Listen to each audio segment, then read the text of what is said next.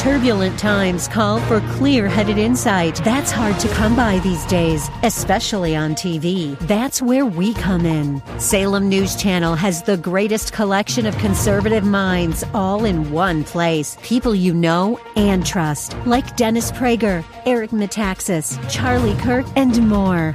Unfiltered, unapologetic truth. Find what you're searching for at snc.tv and on Local Now, Channel 525. AM630TheWord.com's Church of the Week page presents today's devotional from Pastor Dan Allen of Leon Springs Baptist Church. Do you have a life verse? You know, a verse that God has used to change your life. Well, here's my life verse.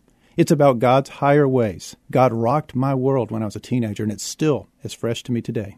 The Lord says, as the heavens are higher than the earth, so are my ways higher than your ways, and my thoughts are higher than your thoughts. It woke me up like thunder on a cloudless day. My best ways, my best thoughts will never solve life's problem, never heal a relationship, never bring success. So instead of doing it my way, I pursue His higher ways, His higher thoughts, and my life has been about discovering His truth and His higher ways. I encourage you, pursue God's higher ways. They really are better.